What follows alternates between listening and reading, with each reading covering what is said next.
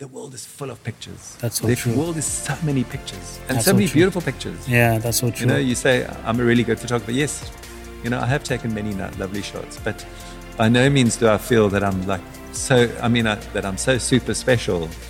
You know, like let's be honest, because there are a lot of beautiful photographs. Yeah. But I think when you work in a medium like film, where there's a group of you working together on something, and you've got something deeper to tell. That's true. It's not just like this is it here. It's like that depth.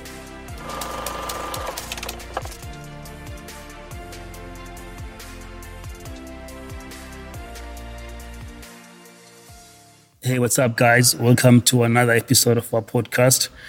Thank you so much for joining us on a weekly basis, guys, for watching our podcast, listening our podcast, on the first episode of our podcast. I forgot to mention this news to you guys last time. Our first episode, we went number 1 on Apple Podcast, on South African TV and film interview. For about a week, and then I think now we've just been bouncing between 10 and 5 now. But on the first week of our first episode, we were number 1 in South Africa. So thank you so much, guys, for downloading, for listening, and for watching. Please don't forget to subscribe on our YouTube channel. Without wasting any time today, I have a special guest. His name is Jan Verboom. I'm not sure if I'm saying it right, Jan Verboom, but I'm just gonna let Jan to introduce himself so that you guys can get to know him better. How's it, Jan?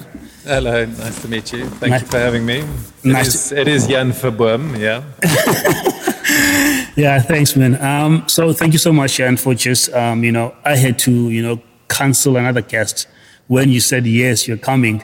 I canceled someone else. I was like, okay, cool, let me just cancel this person. If Jan said yes, okay, cool. Cancel. Thank you so much for joining us this week. Just looking forward to hear more from you. So, would you mind to tell us more about yourself? Tell us, our guests, listeners and those who are watching, more about yourself. Well, I'm a stills photographer. I don't know how far back you want to go. Yeah, no, I mean, as much as much as possible. As much as possible. So, I mean, what is quite interesting, and I mean, it's a story that I quite like to tell people as well. Yeah. I used to live in South Africa. Well, I lived in South Africa. I was born in South Africa, actually. Yeah. And then when the military service came along, I decided that I didn't want to do my military service here, and I left South Africa.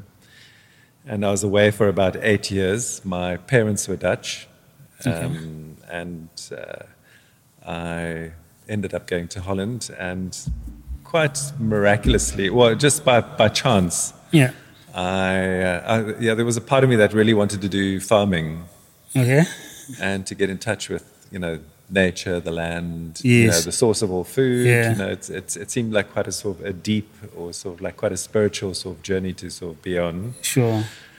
And I studied for 3 years, and I majored in dairy farming. And oh, wow. What did you study? It's called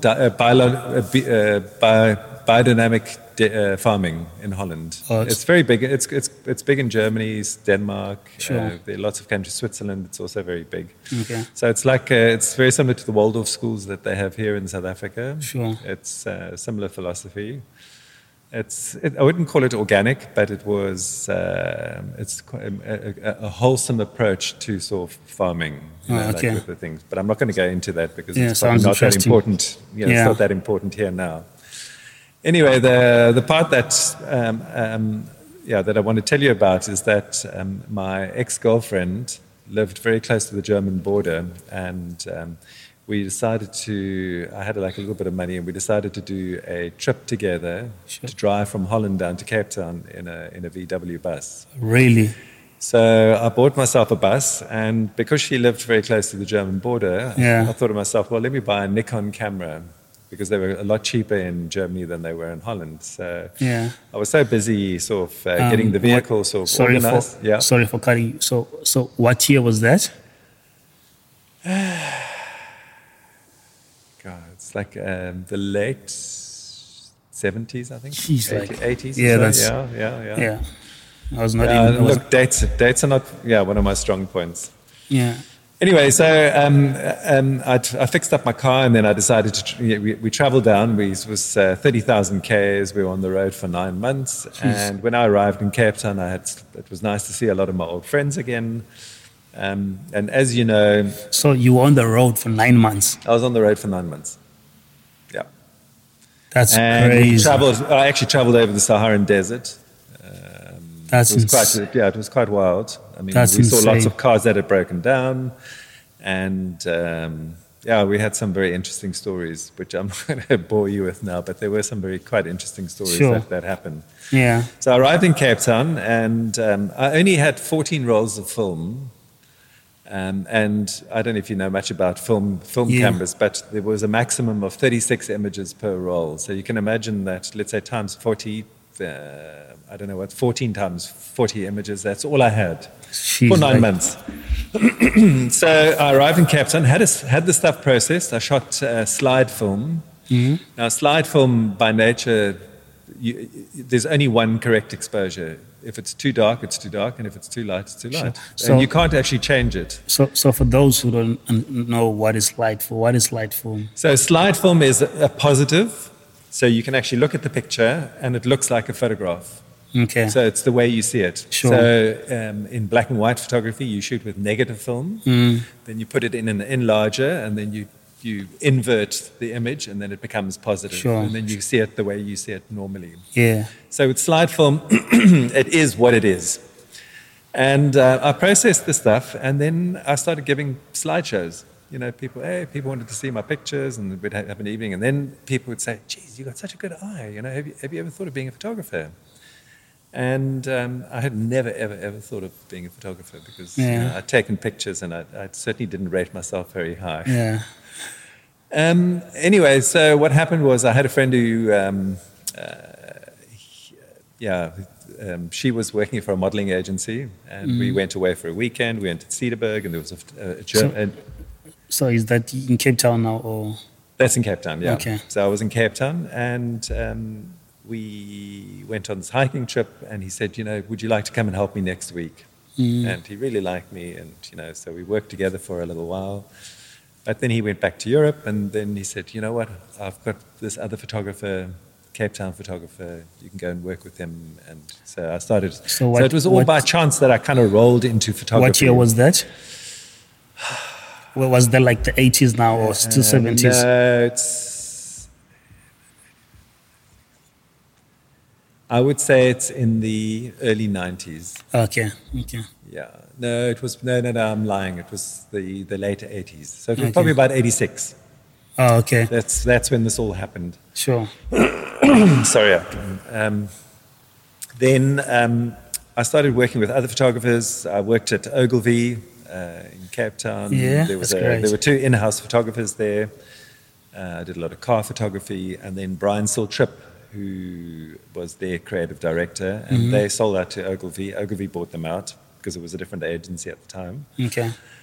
And he said to me when Barry White, who was the in-house photographer at the time, he said, Jan, I really would like it if you came and joined us, as a photographer. And I said to Brian, Brian, I don't think I can do this, man, because I've never ever had a picture published. Yeah. So he said to me, no, just put some stuff together. I just want to see what you can do. And so, then I got a call 2 weeks later. He says, listen, dude, I want to offer you the job. That's amazing. And on one condition, that we use one of your images for a VW campaign. Oh, wow. And we're going to pay you for it.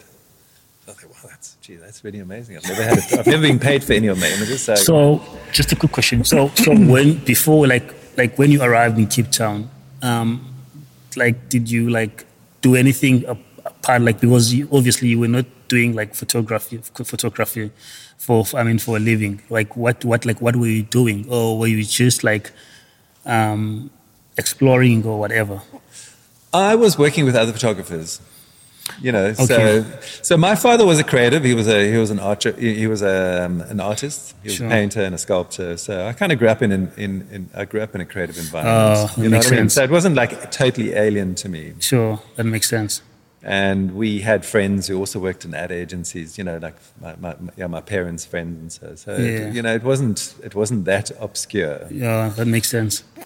So then Brian said, "Yeah, we want to use that image for our campaign." And I said, "Yeah, fantastic." And about 2 months later, it won an international award. Oh, wow. It was a picture that I'd taken of an aeroplane. It was up in Joburg. I was actually assisting on a job. It was a TVC, Yeah.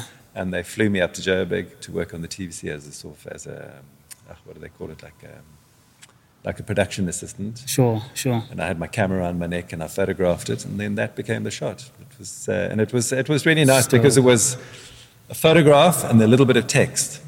So obviously the text had something to do with it, but it was the photograph that sold the shot. And that's pretty much how my career started. Then I was with Ogilvy for 5 years. I worked on VW accounts, Audi. You know, they had Woolworths. They had lots of accounts. So I sort of tested the waters in many different types of styles of photography. Sure. And then in 1996, I decided to leave. That was 5 years later. I decided, I've got to go and do something else. I'm start becoming a photographer. I had a very nice portfolio, and I knew a lot of people in the industry. So I went off and I needed a studio. So that's how Verboom Studios, where you guys are currently shooting. Sure. I used to live up the road, and one day I was driving up the road here, and I just saw there was a bit of activity going on here, and I thought to myself, let me see what's happening. I was driving up Rubenstein Road one day, and I saw there was a bit of activity here at the church, and I thought to myself, well, let me see if maybe they've got a space for me to rent, because I needed a studio. And it just so happened that week they'd had a meeting, and they decided that they wanted to rent out the hall, which is next door. Oh, wow. Anyway, I started renting it out. It was quite, at the time, there weren't many people going to church. They're very big buildings, and they liked me as a tenant, and I started fixing up the place. I started painting it up and making it look nice, because I also wanted it to look good. And then I can't remember what time period went by, but it was less than a year later that they said to me, you know what? We're thinking of letting the whole building go. Would you like to put an offer in for the building? And was that like a church? This was a church, yeah. There was a beautiful organ over here, a massive organ, which I didn't want to keep, because it felt like such a waste to just have it here. Yeah, I could have had it, but it was, and it was actually quite sad, because people didn't go to church as much like they used to. So this was obviously a home for people, like meeting each other. Yeah. It was a Methodist church, so it was there are lots of memories. I've met lots of people. I'm sure. People that got they got to meet each other here. They got married here. They lost their virginity here. It's hilarious what people tell you. And and then I bought the building, and then I thought to myself, well, what am I going to do with this building? And there was an ad agency that was very keen. They were called Baked Beans at the time, and they were interested in it, but it became very complicated. And then it gave me enough thought, and I thought to myself, the overheads are very low, so why don't I just start renting a space out? I've got a bit of gear, I've got stuff, and then before I knew it, it sort of got busier and busier, and that's how it became. It wasn't like my intention to start a rental studio either. Sure. So within like your 5 years period at Ogilvy, so obviously you were investing in equipment and stuff like that, right? So by the time you finished, and then you had like some equipment that you can start over with, like in terms of rentals and stuff like that. Yeah. So by the time you got the studio, you already had like some equipment, something that you could start with. So as soon as you left there, like you started freelancing, or you just maybe started like renting out the place, and then you were thinking of what was your next step? So, what is quite interesting, which I think is also worth telling, is that at the time, if you were a photographer, there was almost like a hierarchy. There was like a thing, like in the military, you have your Yes. You know, like The the longer you've badge. been, you get another one, another Yes. stripe or another whatever on your badge. And as a photographer, you had already gear, you had a studio, you had things, and everybody knew it wasn't that easy for an outsider to come into your space.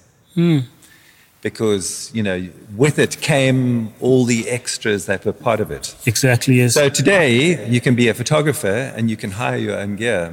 You don't actually have to own anything.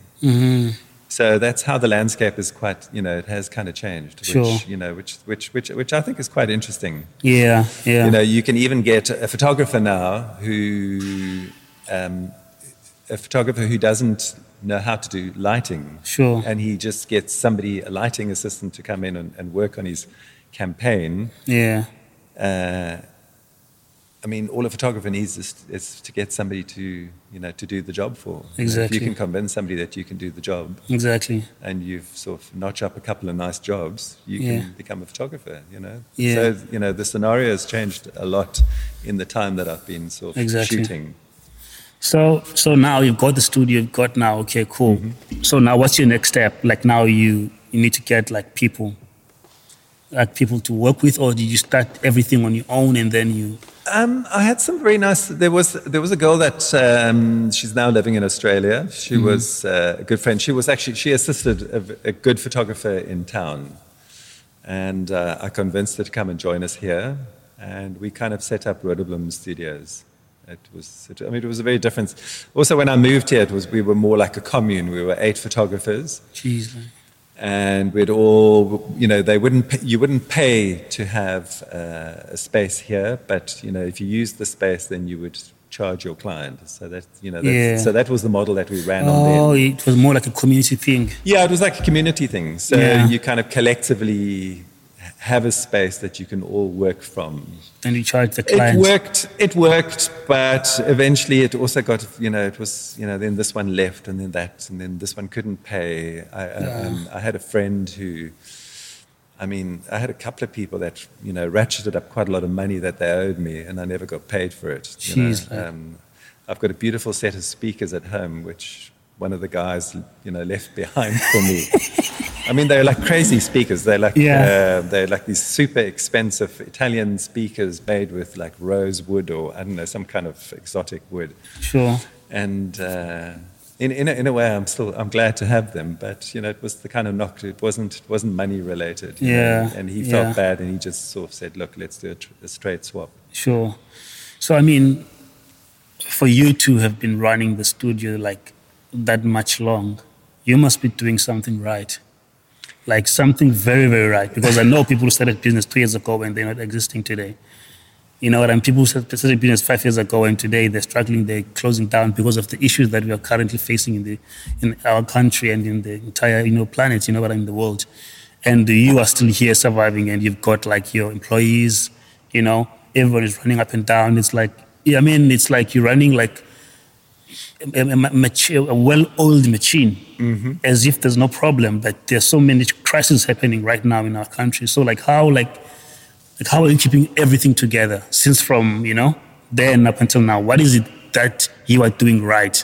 Yeah, look, I mean, I suppose from the outside it doesn't always look as good as it does from the inside. You know, there's the reality, like how people perceive you. That's the one thing. Yeah. I mean, it is true. We've been running for a very long time, and there are many things that we have done right. Yeah. But also with like all the COVID stuff, the power that's going down, it does it does affect our industry. Yeah. And also, what's also quite interesting is that the costs of doing shoots have also been brought down quite a lot. Yeah. So, you know, the kind of income that you had from a big shoot, you know, there's a lot less of that. And, you know, I'm not going to mention suppliers who come to our studios, but, you know, you can see that the shoot dates are becoming less as well. Yes, that's true. So it does make for interesting sort of mathematics to sort of see how you can kind of do that. And, you know, I'm now 64. You can't say that. No. No, you can never say that. Yeah, thank you. So you're late. But, you know, the reality is, you know, like, you know, how's this going to carry on? You know, because there might very well be a time when I don't want to be here all the time either. You know, I've loved being here. It's been a fantastic sort of journey. Sure. And like, how does one transition from where we are now so that it kind of stands on its own 2 feet? And, yeah, just kind of make it work, you know, Sure. so that it's, I mean, what is really nice, I mean, during lockdown, we had people, all our staff got paid. I believe so. Yeah, and I believe so. And it was kind of one of my wishes, and yeah, you know, I believe so. It was quite amazing to be able to do that. That's going to be my next question. Even though even though I believe that, because I mean, you're running for that much, like that, for that long, you must be doing something right, and you know something right. So when you face such times, for the time that you've been running and how well you've been running, you will know what to do.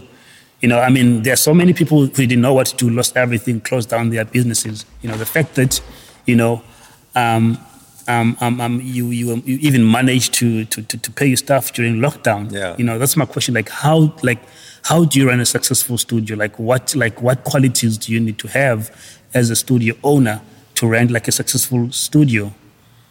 To know that each and every single month your staff is paid every month. Yeah. You know, everything, even whether there's work, whether there's less work or much work. Like how do you do it?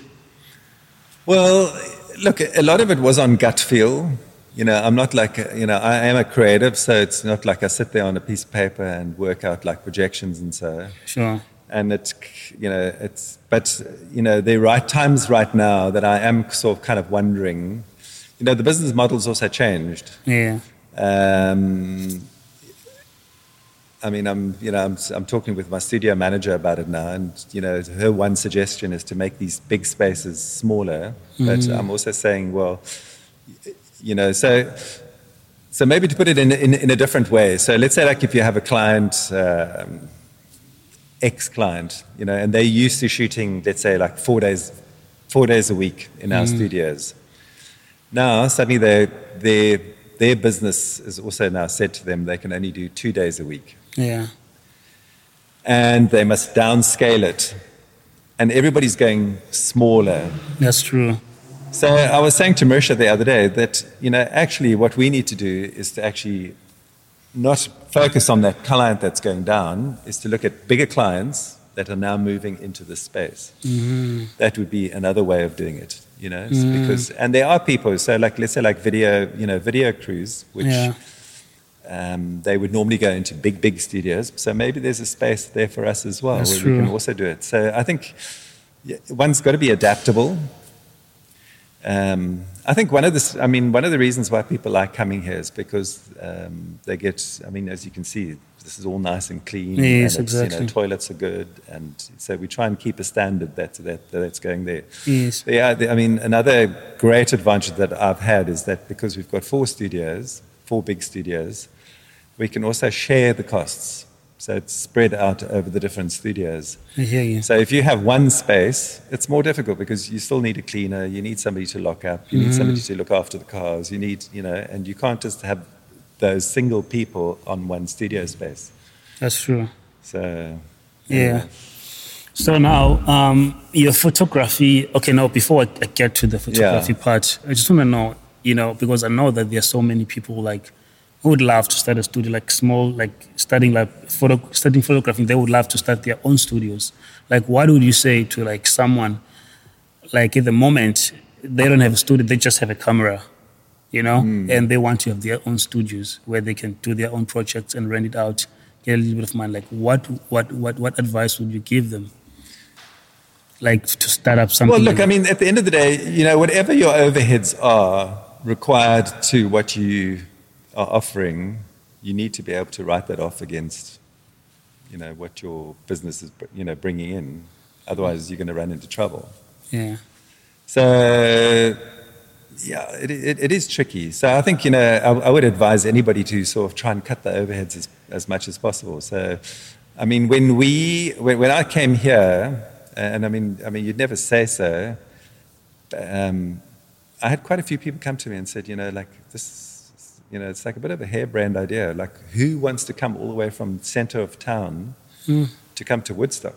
This is like, seriously, just think about this again. Yeah. And I said to myself, well, Woodstock is not that far away, and there will come a time when the costs are so high in town that maybe it works to my benefit. Exactly. And it sure did, Now there are people traveling much further away, so... Yeah, exactly. Yeah. Exactly. So, the other nice thing about having 4 studios is that if you can't get in on the one studio, people will call us, as a first option because, if you can't get that one, maybe you can get that one. Yeah. You know what I mean? So, which is also nice. People don't want to like hunt around as well. Sure. You've just got to try and make it as easy as possible.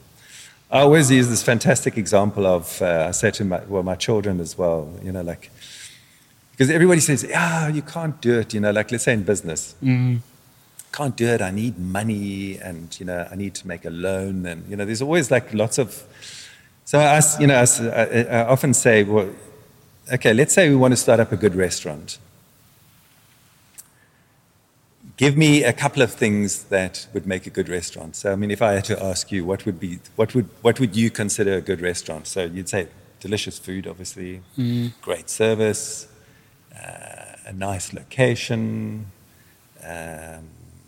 nice feel of the place, maybe nice music, and then there are probably more food things so that everything feels clean. Yes.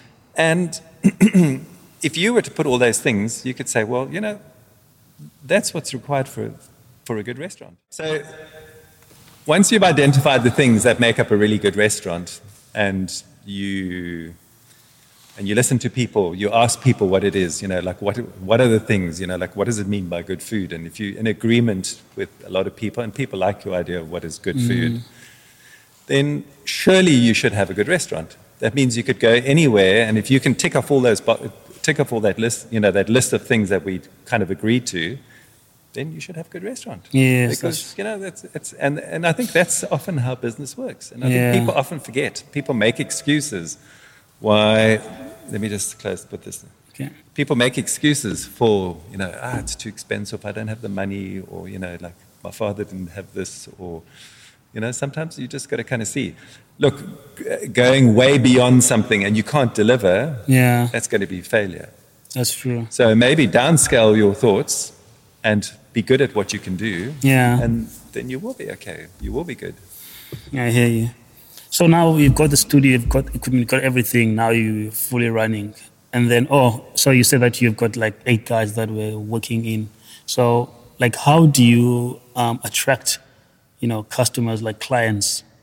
How do you, Look, I mean, I suppose Cape Town's, many people know Verboom Studios. The market is fairly small. It's not like, and I think also once you've been here, you kind of remember. Yeah. I think there's also a lot of referral trade as well. Yeah. And then we've also used our spaces for events. Yes. I've had people getting married here, because this could still makes a very nice space. So these are also things that I'm looking at, like let's say like towards the future. If let's say like the downscaling of photography, because like even the setup that we've got here now, you could possibly do this. You don't have to be in a big space like this. You could do it in a smaller space. Yes. But if everybody is so conscious of the finances, then I must just sort of shift my way of thinking and thinking, how can I attract business that can use bigger spaces like this? So be that, maybe TVC, film productions, events. There's lots of other things. Could be, people having meetings, or could have even aerobics classes or so. Exactly. You know what I mean? One's just got to So you're not boxed into... Yeah, I think the thing is you mustn't be too boxed in as well. Yeah. You've got to kind of flow. And it does change. I mean, even, like since COVID with the downscaling, with social media influencers, it's definitely taken a big turn. And I think, a lot of the agencies that haven't been able to shift out of that, they kind of lost out. That's so true. That's so true. Yeah. So now, like, getting into your, photography Yes, career, because you've done a lot. When you're working for Ogilvy, then you yes, open your own thing, and then obviously, um, some other production would still call you, yeah. and So, what would you say to makes you like the best because your stuff is great? Like the basic things that like a photographer needs. Like the basic thing, like if you say like you want to like this, there's a guy somewhere who wants to start photograph. Like what are the basic things that you say? Okay, these are the things that you would need to start off. I think a good knowledge of where you need to go to Yeah, that's true. is critical. If you can't understand at the end of the day, as a photographer or anything, you are reliant on an outside source of income, Sure. and you need to deliver. You've got to supply whatever it is. Yes, It's like, you can have this, you can kid yourself in being the best restaurant ever, but if the people don't feel that, then there's no point. that's so true. So it's the same thing with being a photographer, and I would say, I've seen many photographers come and go, and I think there are many photographers who, they love photography or they love the idea of photography. It's like also in a relationship, I can be in love with a woman, but I mean, if she doesn't love me back, it doesn't really help. Exactly. You know what I mean? Yeah. So it's that combination of the two of you, or it's a much bigger relationship. Sure. And you've also got to be, if you want to be in a good relationship, you need to work for it. You need to make it work. You need to, That's true. it's got to feel good. It's got to come from both sides. So yeah, I suppose it's the same. It's the same thing with photography. Yeah. So my work has changed quite a lot over the years as well. Because Yeah. I used to shoot cars. I shoot like lighting, lots of lighting. And over the last couple of years, I shoot a lot on television commercials. Yeah. So So, like, what are the disadvantages of being like a photographer? What are the advantages? Something that you would say, oh, listen, you want to be a photographer, but then you must be aware of this and this and that and that. Like the disadvantages of if you want to be like a full-time photographer, someone that wants to be a full-time Yeah. like yourself. Like, what are the disadvantages that you can say that? okay, so yeah, look, I've got quite a lot of questions in my head around that question, because Yeah. another way, I mean, if you put the question slightly differently, and I don't know if it like covers your question, is to Yes. say, if I were 25, 30, starting all over again, would I be a photographer? That's a good question. So that's phrasing it in a slightly different way. Yes. So firstly, I just want to say I love photography. It gives me an immense amount of energy. I love being a creative. I love making beautiful things. I love, it feeds me incredibly on the inside. When I take beautiful pictures, I kind of feel not proud. Yeah. It's like you think, wow, it's beautiful. I love that shot. I can also let it go very quickly. Yes. Because then there's another one that comes and it keeps coming. It's like almost like Yes. it's like a pleasure sort of kind of thing. It just keeps coming back and again and again. And I get tremendous feedback, or I get a tremendous sort of inner satisfaction about delivering Yes. nice pictures. And I think that's also a very crucial thing. It's like that restaurant. You need to deliver a really good, if you go to a restaurant and you know that the cook loves his cooking, Yeah. you're going to enjoy it a lot more too. And it's the same thing with, if you can see that coming through in the photography. And I think there are a lot of photographers who don't really feel that.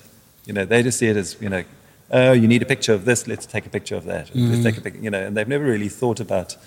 So once you get into that groove and you start creating, I think it kind of, Sure. it feels. Then coming to the question about if I was 25 again or 30, what would I do? I probably wouldn't choose photography. I would probably go more into filmmaking. Why? So filmmaking is, okay, so let's put it, I mean, you've probably had discussions with people already, like about AI photography. Yes. I don't know yes. if you've seen, there's some of these groups where you can put photographs in, you can sort of make it do things, you can Sure. supply it with photographs of yourself, and then suddenly it pops out different people of yourself. And I think that the algorithms are going to get stronger and stronger, and I think eventually a lot of photography, let's say like if you have a pack shot, can of Coke or whatever, you can easily make that up on computer. Yeah. You know, there's no need to photograph that anymore. That's true. You can light it, you can tell it lighting from this side, a bit of soft over here, and it's make the, you know, so it runs over the lettering so you can read it nice and clearly.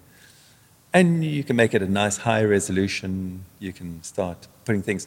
Yeah, I mean, there's also another thing is that people numb down. You know, let's say like if you were to see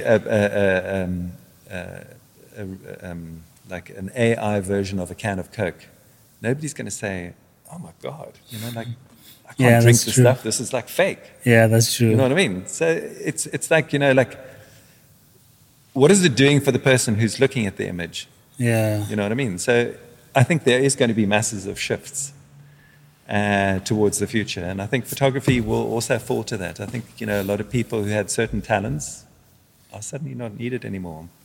And I think with moving footage, there's a narrative, there's a story, there's stuff, even like the two of us are talking now, there's stuff coming out which you didn't know that was going to come out. That's true. And which is going to make it a lot more difficult for an AI. I mean, it might, maybe towards the future, maybe in 50 years' time, we can sort of, you can have an interview with me without me even being sitting here, for instance. Yeah, that's true. Who knows?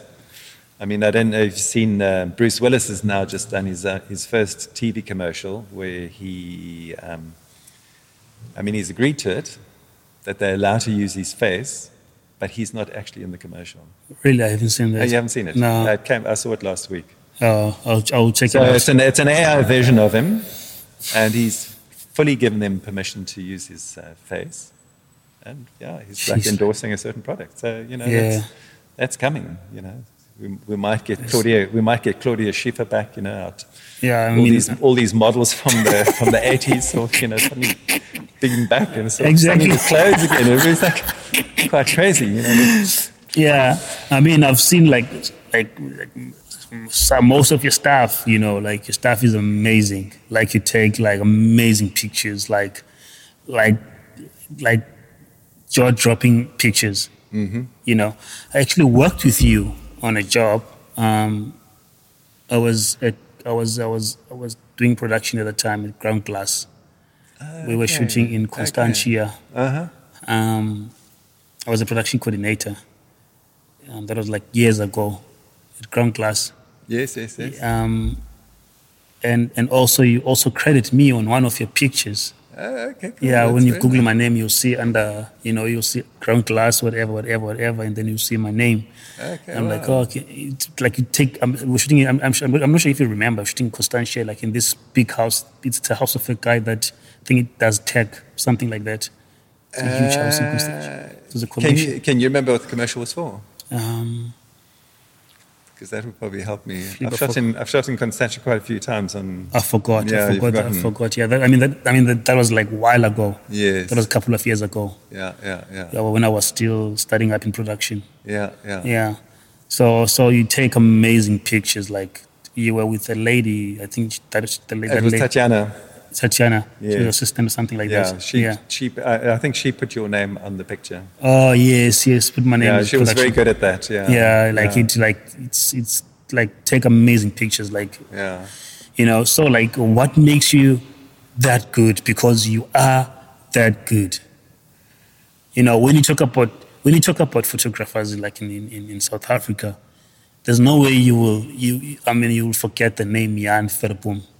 There's no way you can take that name out when you talk about photographers in our country. You know, there's no way that I was telling Kim on our last interview that, you know, when I Google like the best directors in Cape Town, you know, I'm starting South Africa, Kim's name pops up. You know, it's the same thing with you. When you Google like best photographers in South Africa, you know, or in Cape Town, your name will pop up. You know what I mean? Yeah. So it doesn't pop up by chance. No. You know, because there are so many, like millions and gazillions of photographers out there. You know what I mean? Cape Town, Joburg, PE, you know, different places, but your name pops up. Like, you are that good, you know? Yeah. So like, what makes you that good? Well, look, it's something that I don't think about very often. It's, you know, I mean, when I go and photograph, I get so into just photographing, filming, making beautiful stuff. It's quite funny. It's almost like a third sense takes over. Yeah, If I haven't shot for a while, I can feel that I'm like struggling to get into it again. Yeah. But then there's a certain point when it takes over, and then it just kind of starts flowing. Yeah. And it's like, I suppose, I can't think of anything. It's like, what are things, like with driving? Yes. If you haven't, when you just done your exam, you're still like very conscious about doing this feel and like think, but eventually it flows. Yes. And photography is like that for me as well. It's like, it's like what I said earlier. It's like if you understand where you want it to go to, it's going to be so much easier than not knowing where to go to. Yeah, yes. So what I wanted to ask was like, obviously, there's so many, young photographers out there who would love to work with someone like you, like as their mentor. Do you usually do stuff like that, mentor people, or? I've definitely mentored a lot of people. Yeah. And I've also mentored people who've actually gone off and become photographers or video makers and stuff like that. Yeah. I also like to sort of allow them to become creative. Yes. Because there are blockages that people have, and it's also nice to be able to sort of allow people to flow. Yeah. So when you get a job from a client, right? Mm-hmm. Obviously you speak the director, you have a brief with the director, whatever, tell you about whatever that is happening, and then I don't know how to put this question. I want to put it in a very way that you understand it, because I'm the only one who understands this question. So I want to put it in a way that you understand. So how do you meet, because obviously productions and agencies, they've got different expectations. You know what I mean? So how do you meet those different expectations and continue being the best that you are? Because it's somehow you'll spill that milk. Well, I think the thing is, I think a duty of anybody who's delivering anything, be it an architect or somebody who's building houses, is to actually sort of find out what it is that somebody wants. Delivering something that you might think is beautiful is not necessarily what they think is beautiful. That's true. I love that. And I love that. And sometimes it also means to sort of show them what you think it could be. And you could reference something. You could say, look, I think we should be this direction. It's also, I've been in situations with art directors before that they know they've booked me for something. Sure. And I know very well that they haven't really thought about it that much, but they know that they need to get a shot of this and this and this. Yeah. But they haven't, they don't also want to they don't want to cramp your style either and saying, we have to have it like this, and then this must be behind there, and then the window must be over there. Because then they're over-directing it, and then I'm just doing what they want me to do. Yes. And then it's like very often you get disappointed. Yes. But when you look at, you look at what should the image be telling, who's your target audience? Yes. What would you like a reader who's looking at the picture? What would you like them to feel? Where do you want this? Where do you see this product going to? If it's for something for marketing purpose and stuff like that. I love that.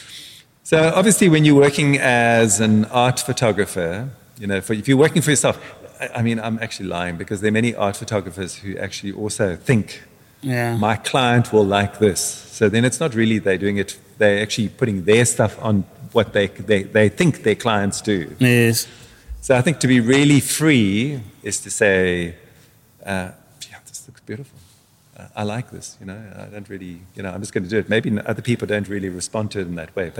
But often people do respond to it in that way. I've got an Instagram page, my personal Instagram page. Sure.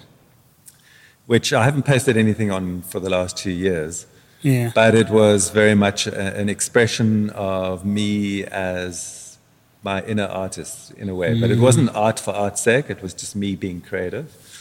And there were obviously a couple of shots of my kids in it, and it was like being silly, and there was humor in it. Yeah. And, and the more one actually gets more in touch with that, it also becomes easier because then you are you. Yes. It's like, if you like DJing, play the music that you love DJing. Don't play the music that you want other people to hear, because then there are always going to be people saying, yeah, have you got this, or have you got that, or have you got that? Not everyone's going to be happy. You know what I mean? Nobody's going to be happy. So rather just play the stuff that you love playing, and hopefully somebody will resonate and they'll like what you're playing. That's true. So, yeah. That's true. So just two questions before we round up this podcast, like the difference between stills and behind the scenes. Okay, so stills are for marketing purposes.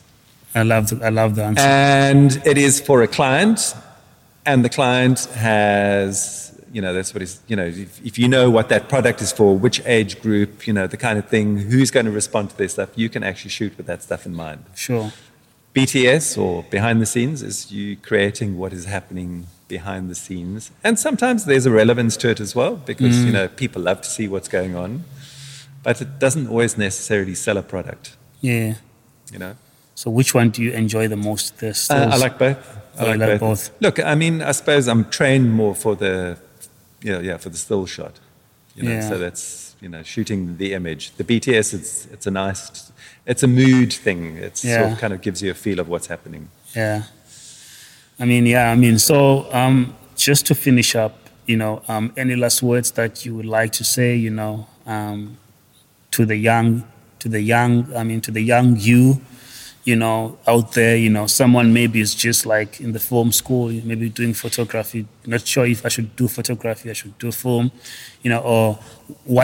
or someone who's just asking themselves, okay, I'm going to do photography. Okay. So, and then what after that, Yes. because some other people, they don't see photography as a career. Yes. They just see it as like, and something is more like something extra, like something that you just do for fun or whatever, a hobby or something like that. Yeah. It's like if you're talking to our parents, I want to do photography for a living. It's like you're crazy. Go and be a doctor, go and be a lawyer, Yes. go and be, you know what I mean? And then they meet someone like you and now realize that really photography can, you know what I mean? So what would you like to say? You know what I mean? Yeah, I don't know. I think the thing is, look, originality is an important thing. Creativity is an important thing. Sure.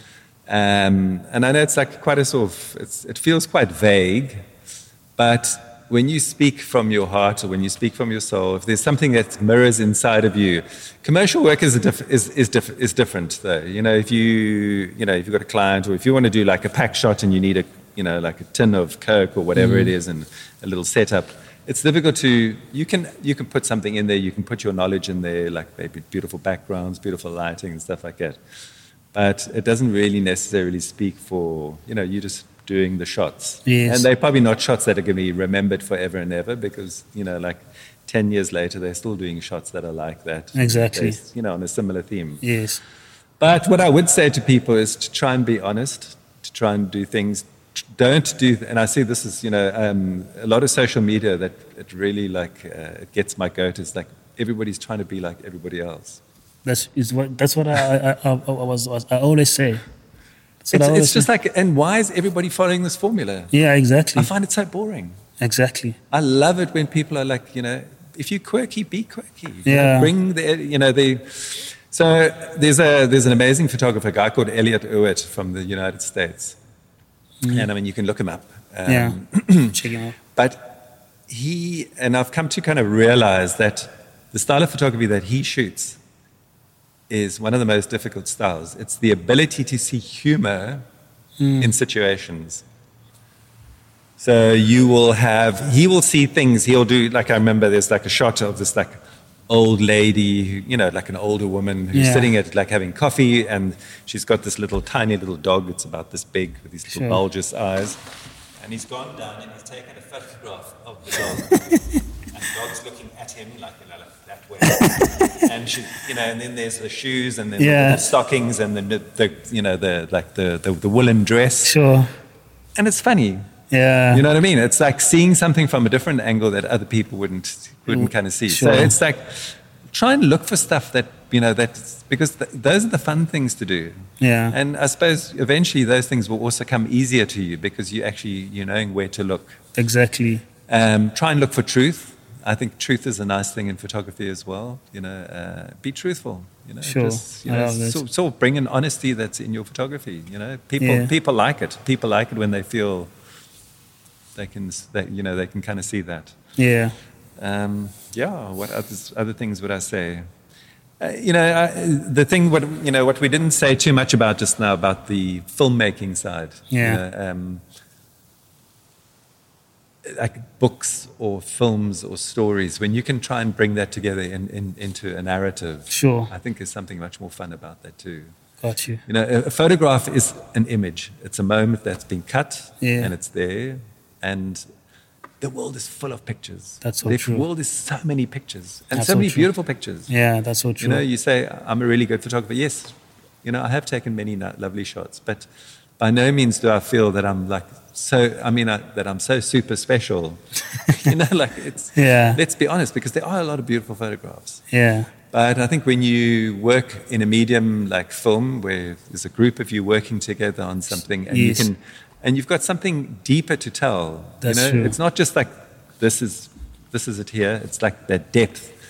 And you can make people think, and you go, make people, like if you could, I love like documentary work. I love stuff where, I love watching movies where I think, wow, yeah, nice, I like it. Stuff that makes you think. It makes you think. Yeah. And I had an amazing conversation with somebody this week, and they were saying the problem with today's future children, people growing up, is let me just think what the best way to put this is the difference between right and wrong. Things like truth. Mm. It's easy just to be on a mold. We can just all be like like that sausage machines or factory stuff coming out. Yeah. But it's like, how do you make something individual? How do you make it like? And that is what I would love to see more of. Yeah. And that's maybe one of the biggest things that I would say to people is like, just put yourself in it. I hear you. Sure. Yeah. And there's so much that I would love to talk to you about. I'm sure at some point we'll definitely invite you again so that we can continue, because there's so much stuff that I wanted to talk to you about, but because of our timing, So, any last words? Like where? Jan, where you going from here? I don't even know myself.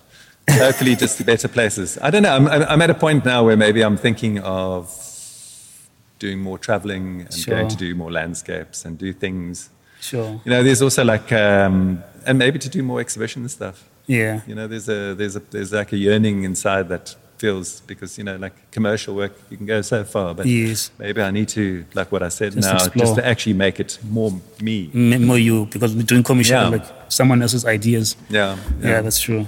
Yeah, and thank you so much, sir. Appreciate it. Thank you so much for coming through. As I said that, I had to cancel someone to have you today. When Marisha said that you said yes, I was like, let me cancel this. The person will be watching. I'm really, really sorry, but we had to. Well, I'm honored. So and thank you so much. I appreciate it. Thank you. So thank you so much, guys. That was another episode of our podcast. That was Jan Verboom, the legend, photography legend. So honored to have him today. So don't forget, guys, to subscribe on our channel, download our Spotify, Apple Podcast, download and just share. Hope you enjoyed it. Thank you so much again, Jan. Cheers, guys. Cheers,